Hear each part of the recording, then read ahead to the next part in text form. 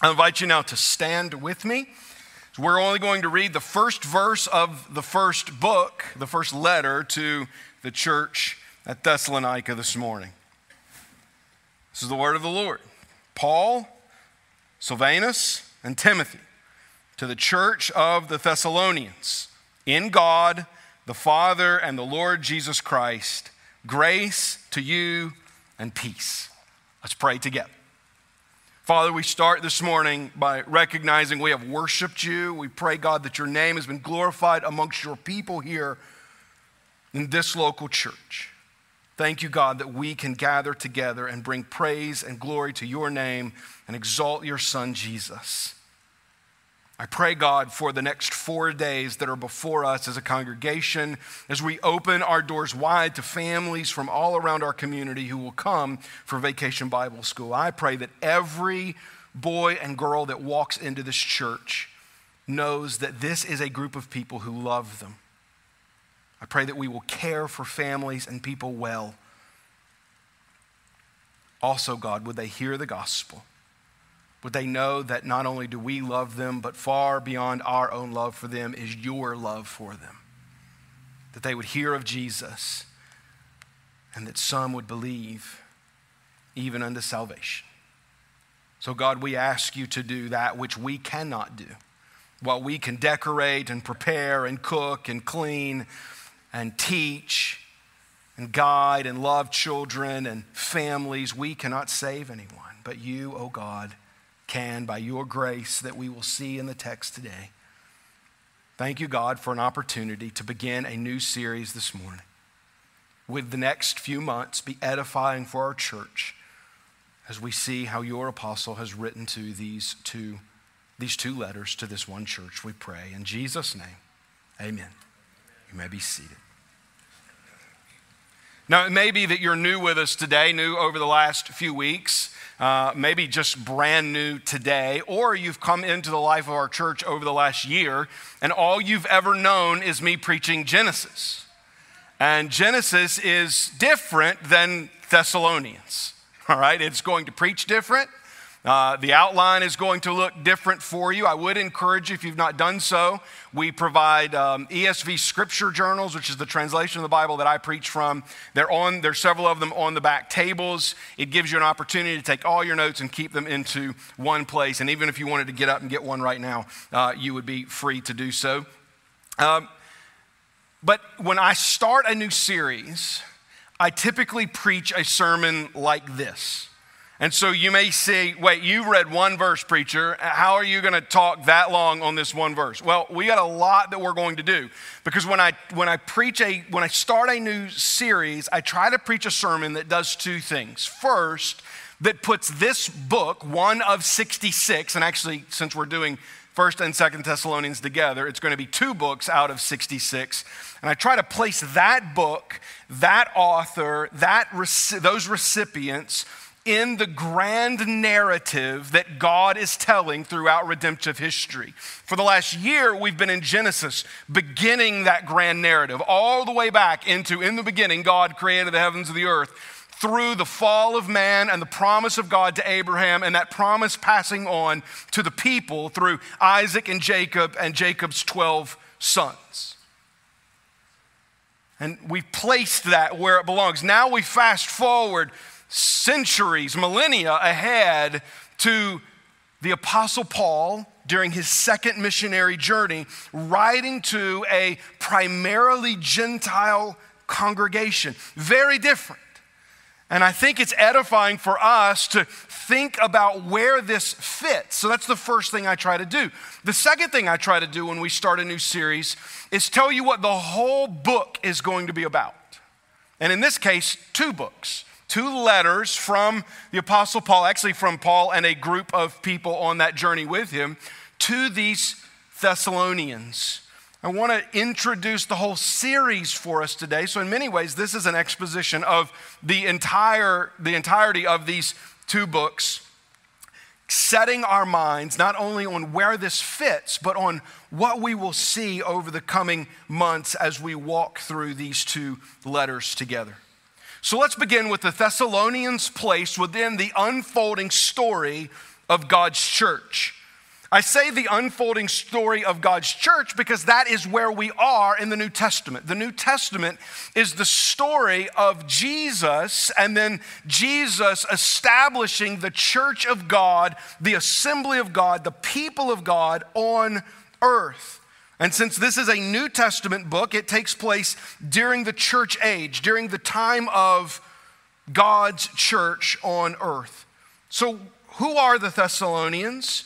Who is it that is writing to them, and what is the occasion for the writing? Well, the Apostle Paul, who you're very likely familiar with, probably outside of Jesus himself, one of the most prominent figures, maybe even the most prominent outside of Jesus in all of the New Testament.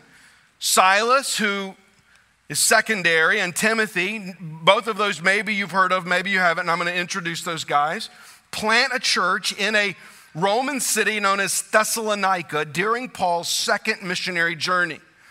You may say, the second missionary journey, what's that? I'm new to church. I've never heard of this before. Well, the Apostle Paul took multiple missionary journeys, 3 of which are recorded in Scripture. There's the possibility even of a 4th missionary journey as we place some things together of the writings of Paul. But this is taking place during his second missionary journey. His first missionary journey was a man named Barnabas. Now, most of this we know from the book of Acts, and we're going to walk quickly through several chapters of the book of Acts to place these 2 letters in its place in the redemptive narrative of the New Testament.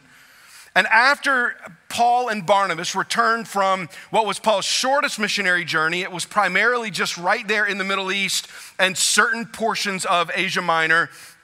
He returns then to Israel, where they have the first Jerusalem council, and Paul meets with the other apostles, the disciples of Jesus, and they have to determine this: what's going to happen with all these Gentiles that are now of the faith? How Jewish do we need to make them become? This was the question. Do they need to be circumcised or not? And the Jerusalem council met, and they determined they do not need to be circumcised, but there were a couple of instructions they give, and they send those instructions to the Gentile church. And then Paul is going to go on his second missionary journey, and at the end of Acts 15, we read this: a sharp disagreement arose so that Paul and Barnabas separated from each other.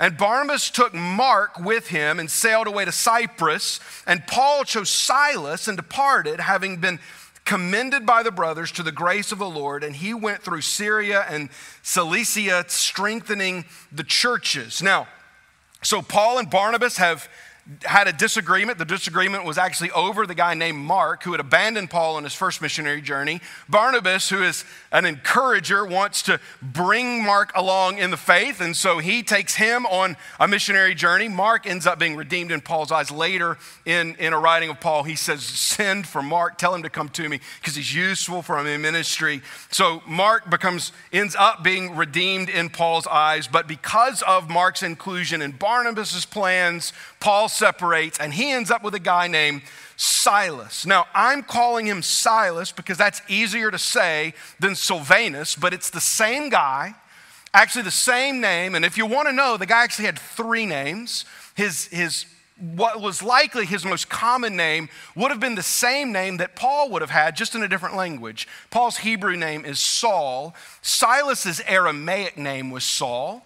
And it's translated into Greek most likely as Silvanus, and then shortened, maybe even a nickname, into Silas. So this is a guy that would have gone by 3 different names, and he's called primarily Silas or Silvanus in the text. I'm going to call him Silas just because that is a little shorter. So the 2 of them set off on Paul's second missionary journey at the end of Acts chapter 15. Then we pick up in Acts chapter 16. Paul is ministering from city to city in Asia Minor, and he meets a guy named Timothy. Paul came also to a city called Derbe and Lystra. A disciple was there named Timothy, the son of a Jewish woman who was a believer, but his father was a Greek. He was well spoken of by the brothers at Lystra and Iconium. Paul wanted Timothy to accompany him, and he took him and circumcised him because of the Jews who were in those places, for they all knew that his father was a Greek. As they went on their way through the cities, they delivered to them for the observance of decisions that had reached by the apostles and elders who were in Jerusalem. So they're bringing the message to the people that Paul had been on his first missionary journey to. They're bringing the message from the Jerusalem Council, and we're told in Acts 16 that all of the churches were strengthened and increased in number daily. And then from there, Paul's going to forge new ground. He's going to go to places and cities that he's never been before. And he's traveling throughout. Well, I asked our guys to put this map up here just so you can kind of see it, right? He's traveling throughout what is present-day Turkey, known as Asia Minor, and wanting to go into Asia proper. But we're told that Paul is prevented by the Holy Spirit. Now, we're not told how the Holy Spirit prevented Paul. We're just told that the Holy Spirit does. The Holy Spirit prevents Paul from going into northern Asia. And so he ends up in a place called Troas on the Aegean Sea. And he really wants to go north. He doesn't want to cross the sea. And one night he has a vision. We're told in Acts 16. A vision appeared to Paul in the night. A man of Macedonia was standing there, urging him and saying, "Come over to Macedonia and help us." And when Paul had seen the vision, immediately we sought to go out on into Macedonia, concluding that God had called us to preach the gospel to them. And you say, why does this matter? Two things. First, Paul's going to have to get on a boat to get there. He's in Troas, and he's going to have to cross the Aegean Sea. Second, what Paul is doing is he is leaving Asia and going to Europe. So this is going to be the first time that the gospel is going to be proclaimed to Gentiles in Europe. And this is known as the Macedonian call. And so the group here, which consists now, because they have Timothy with them, having picked him up along the way, the group of Paul, Silas, and Timothy, take a ship across the northern part of the Aegean Sea and land in Neapolis. And then they begin to travel what is known as the Via Egnatia. This was one of the most important roads in the Roman Empire. It was built in the 2nd century BC. It was actually used by Julius Caesar during the Roman Civil War. And that's what that line from Neapolis down to Berea, it's just kind of that Roman road. And it actually expands all the way across to the next sea. So it was a very important trade route. And Paul just kind of follows that trade route, we're told. He ends up in a city called Philippi, which Paul would later write the letter of Philippians to the church that's there. He's imprisoned in Philippi. He's greatly beaten, him and Silas are. They're put into prison. They're singing hymns to God in the middle of the night. All of the prisoners are listening to it. God sends a great earthquake. The chains fall off. The Roman jailer comes in and sees that Paul and everyone else is free, goes to take his own life, and Paul stops him, shares the gospel with him. This man in Philippi then is converted. Then the next morning, the rulers of Philippi come and they see Paul free, and they tell him to leave the city. And so Paul does. Then we get to Acts 17. This is where Thessalonians comes into place. So let's read this starting at verse 1. Now, when they had passed through 2 cities that we're not told anything about, or that Paul even did anything there, Amphipolis and Apollonia, they came to Thessalonica, where there was a synagogue of the Jews. And Paul went in and was, as was his custom, on 3 Sabbath days, he reasoned with them from the scriptures, explaining and proving that it was necessary for the Christ to suffer and to rise from the dead, and saying, "This Jesus, whom I proclaim to you, is the Christ." And some of them were persuaded and joined Paul and Silas, as did a great many of the devout Greeks and not a few of the leading women. But the Jews were jealous, and taking some wicked men of the rabble, they formed a mob, set the city in an uproar, and attacked the house of Jason, seeking to bring them out to the crowd. And when they could not find them, they dragged Jason and some of the brothers before the city authorities, shouting, "These men who have turned the world upside down have come here also. And Jason has received them, and they are all acting against the decrees of Caesar, saying there is another king, Jesus." And the people and the city authorities were disturbed when they heard these things. And when they had taken money as security from Jason and the rest, they let them go. The brothers immediately sent Paul and Silas away by night to Berea. So this is the account that Luke gives us in the book of Acts about the gospel coming to the city of Thessalonica. This is the beginning stages. They're not there long. And what Paul does in Thessalonica is what he does in so many other cities. He goes into a major Roman center, which would have a synagogue. It's interesting to recognize here that what God had done in the centuries prior, as the people of God of the Old Testament, the Jews had spread out around the Roman Empire. In the major cities, they built synagogues, which prepared the way for the gospel to spread into these cities. Because Paul ends up going, every time he goes into a city with a synagogue, that's where he starts. He starts in the synagogue, because these would be the people with the background to understand the coming Messiah. And so that's exactly what Paul does here. He goes into the synagogue, he begins to proclaim the gospel, and while we're told in the text that some of them believed, most of them do not. In some places, many Jewish people believed. In this place, only some believed. There was a far greater conversion, we're told in the text, of Greeks or of Gentiles than of Jews. Then what happens next after their conversion requires for us to understand the city of Thessalonica a little better. Thessalonica was a very large city by ancient standards. Over 100,000 people lived in this Roman city, possibly one of the 10 or 12 largest cities in the Roman Empire. It was a key city in the region geographically because it was on the Aegean Sea. It had a central harbor. It was on the Via Egnatia. It was on that road that stretched all the way across Greece. It had mining, fishing, and farming interests. But most importantly, Thessalonica was a free city. Now, that doesn't mean it wasn't part of the Roman Empire, but it meant they were allowed to govern themselves. You see, when the Roman Empire spread, most often the Roman military would establish new control and new authority and establish a new governor for the Roman Empire in that place. That did not happen in some cities, and these were known as free cities, and Thessalonica was one of them. So the primary concern of the ruling class in Thessalonica was this: keep our city from becoming controlled by Rome. That's all they cared about. And so the Jews who had not accepted Jesus in the synagogue know this. And what we're told is that jealousy grows because some devout Greeks, that could also be God-fearing Greeks, these were Greek people who either had recognized that there was one true living God but had not gone all the way into Jewish conversion by being circumcised, or had either just added the Hebrew God into their own pantheon of gods. Because there were so many of them converted and jealousy arises there in the synagogue, they devise a plan. Their plan is to go into the market and they get some of the lowest class people, they get hooligans, to just start a riot. And they start a riot, which causes the ruling class then to become concerned, because what's going to happen? The Romans are going to come in and take control. And they bring Paul and Silas and these new converts before those ruling people, and they say, these are the people that started it. Not only starting in here, but you heard what happened in Philippi. You've heard what happened in all these other places. They're causing all of these other issues.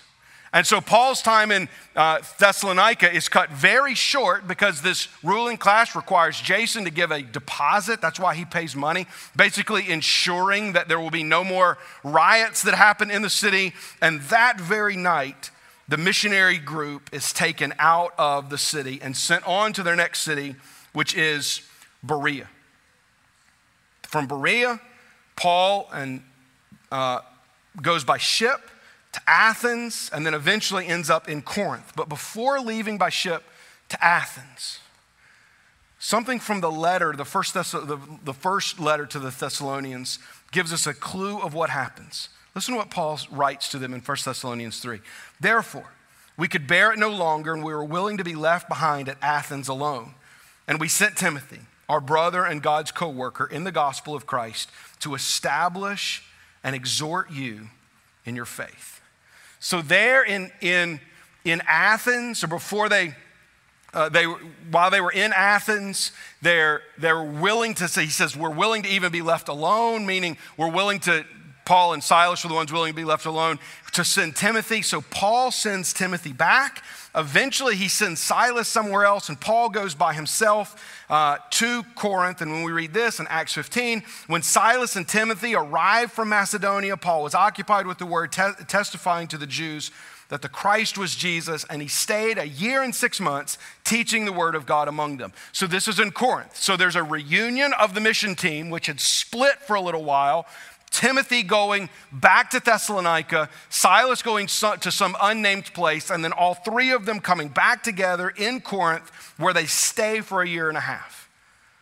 And it is from Corinth, during that 1.5 years, that the Apostle Paul, Silas, and Timothy write back-to-back letters to this fledgling church. In 1 Thessalonians 3, verse 6, we read, "But now that Timothy has come to us from you," so this is after Timothy has come back, "and has brought us the good news of your faith and love reported to you, always remember us kindly and long to see us as we long to see you." So Paul, in his letter, dates it. He puts the place that this happens. It's in Corinth. It's during this time of reunion where Timothy has returned. And then you'll notice Paul, at the beginning of 1 Thessalonians and at the beginning of 2 Thessalonians, Paul attributes the letter to all three of them, Paul, Silvanus, and Timothy.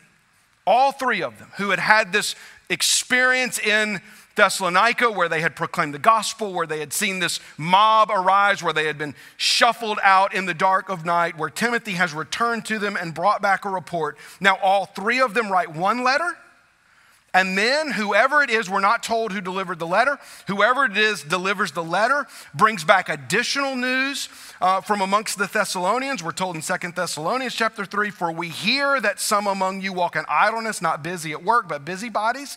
So whoever was delivered that first letter comes back and delivers more information, and Paul, Silas, and Timothy write a second letter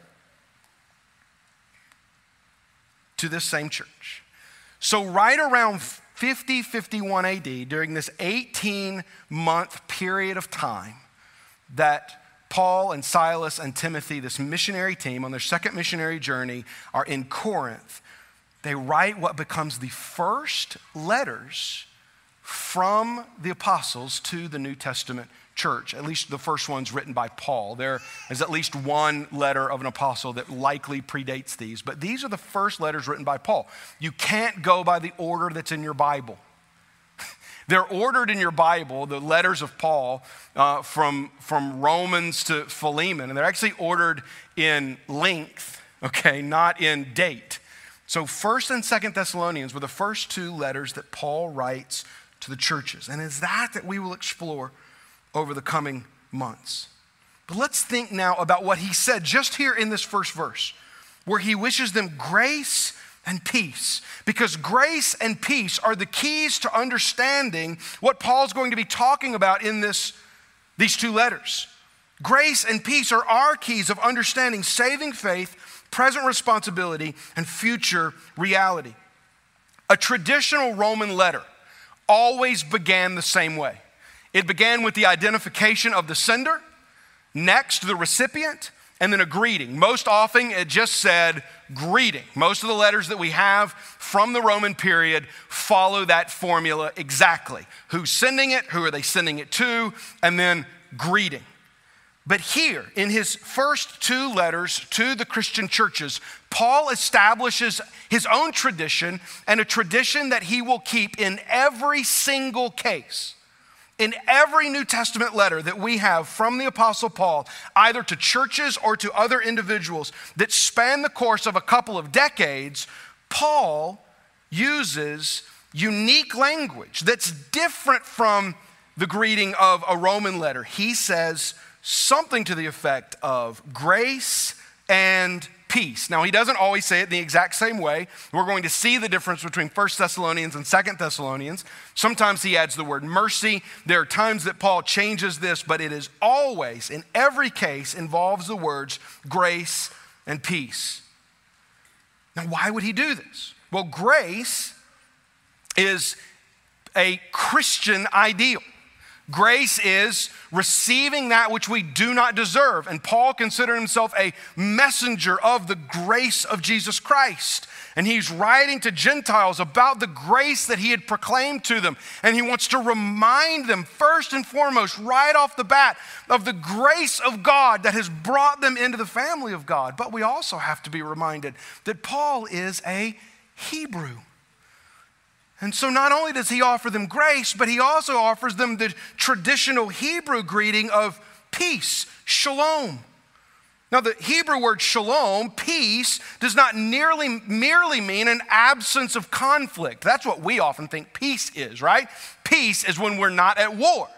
But that's not what the Hebrew word shalom means. The Hebrew word shalom is not just an absence of conflict, but a right relationship, primarily a right relationship with God and with one another within the community.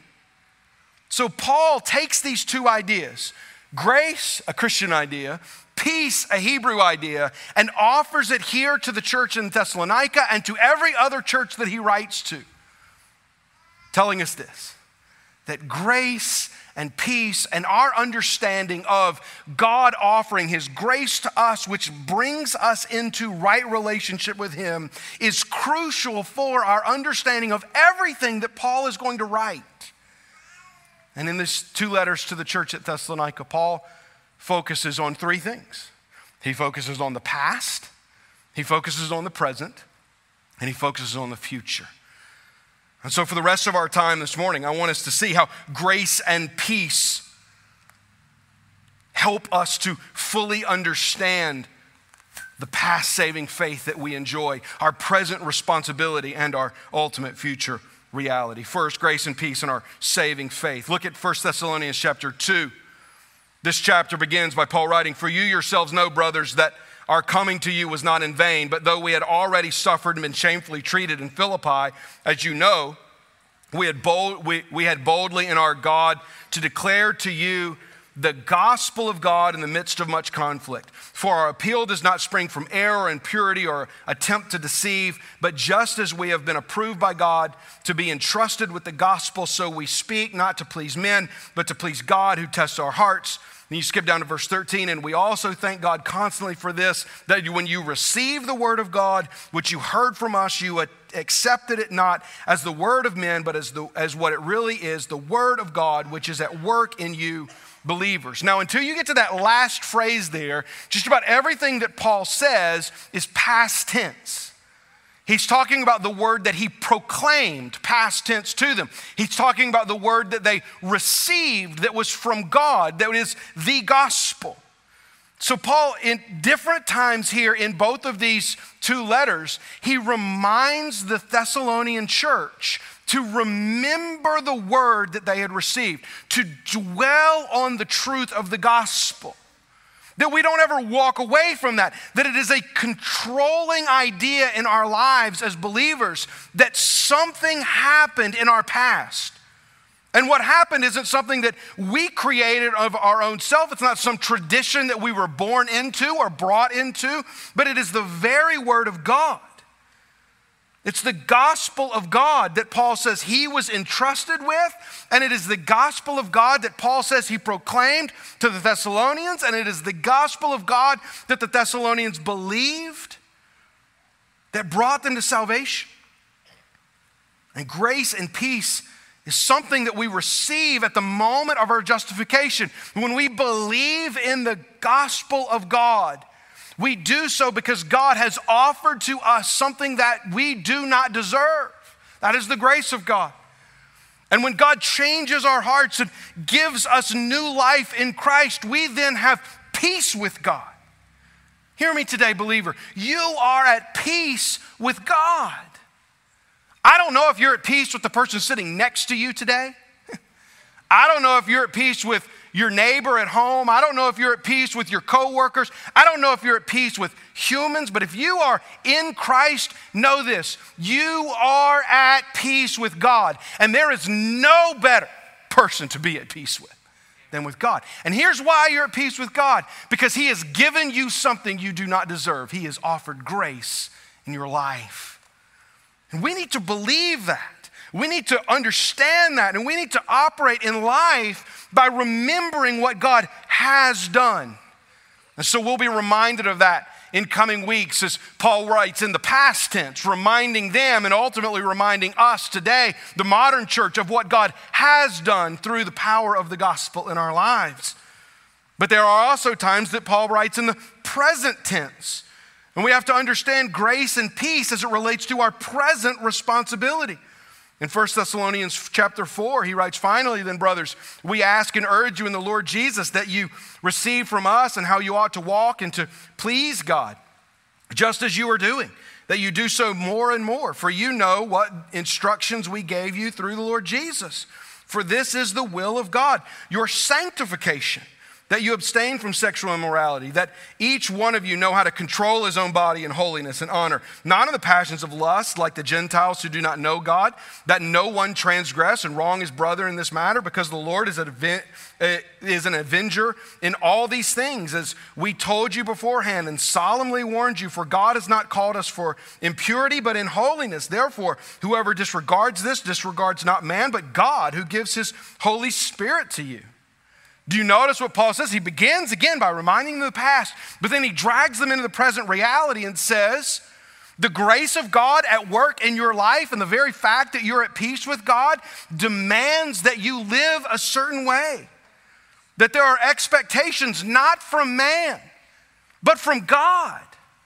Now, we have to be careful as the church, because the church far too often historically has created laws of man, rules of man, expectations of man, and elevated them to the expectation of God. We have to be careful here, but if we're saying something the scriptures say, then we can join with Paul and say, this isn't of man, this is of God, that God has called us to holiness, present holiness, and God gives us the grace to walk in that holiness. And we should walk in it because we are at peace with him. In his second letter to this church, Paul writes in 2 Thessalonians chapter 3, "Now we command you, brothers, in the name of our Lord Jesus Christ, that you keep away from any brother who is walking in idleness, and not in accord with the traditions that you receive from us. For you yourself know how you ought to imitate us, because we were not idle when we were with you, nor did we eat anyone's bread without paying for it, but with toil and labor we worked day and night, that we might not be a burden to any of you. It was not because we do not have that right, but to give you in ourselves an example to imitate. For even when we were with you, we would give you this command: if anyone is not willing to work, let him not eat." Now, in a few months, I'm going to preach that, one of the most misquoted verses of Paul. I'm just reading it here in the context of this. Paul, in writing these two letters, is very concerned, not just with the past reality, the saving faith that the Thessalonians had, but he's very concerned with how they're living now.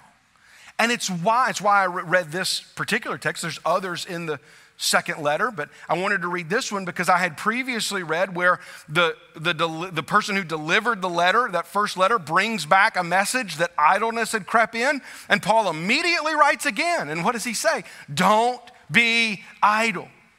Be concerned with how you're presently living.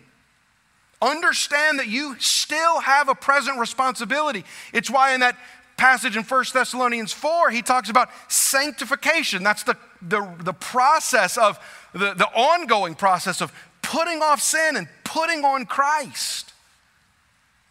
Because our responsibility isn't just to believe in saving faith, but our responsibility is to believe in saving faith and to continue in that belief, allowing it to transform our lives into the holy image of God's Son, Jesus Christ.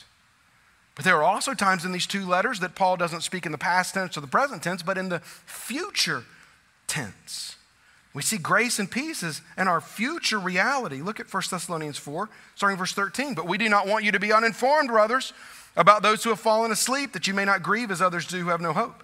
For since we believe that Jesus died and rose again, even so, through Jesus, God will bring with him those who have fallen asleep." Will bring, future tense.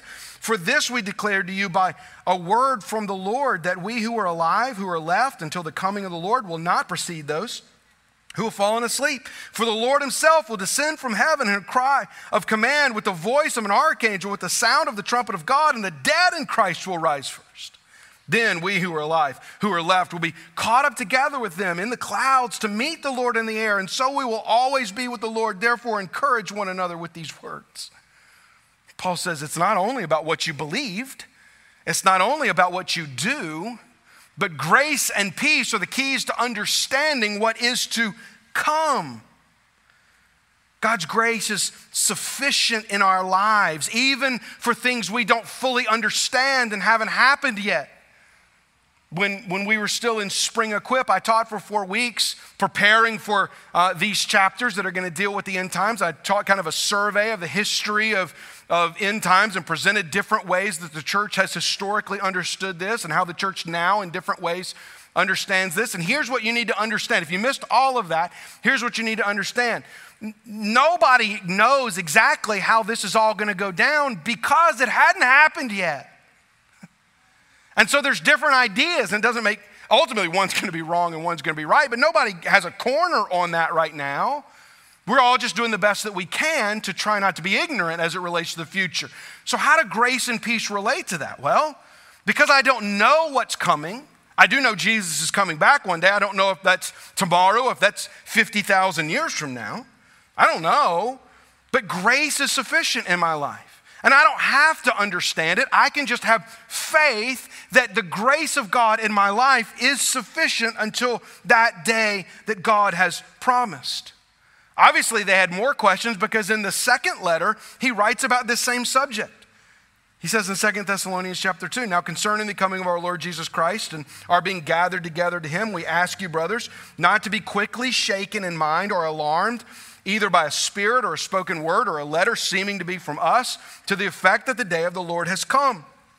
This speaks to the peace that God brings. You see, to be shaken or to be alarmed is to not be at peace. And we don't have to worry about the future because we are at peace with God. Second, we see the source of our grace and peace. I told you that this formula that Paul gives, grace and peace, varies from one letter to another, even amongst the two letters here in the two letters to the church at Thessalonica. In the first, he just says grace and peace. In the second, he says grace to you and peace from God our Father and the Lord Jesus Christ.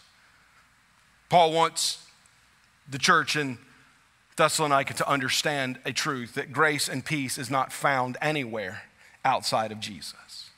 That it is only in and through the work of Jesus Christ that we receive that which we do not deserve and come into a relationship of peace with God. And in the benediction of both of these letters, Paul reminds the Thessalonians of the only true source of peace with God.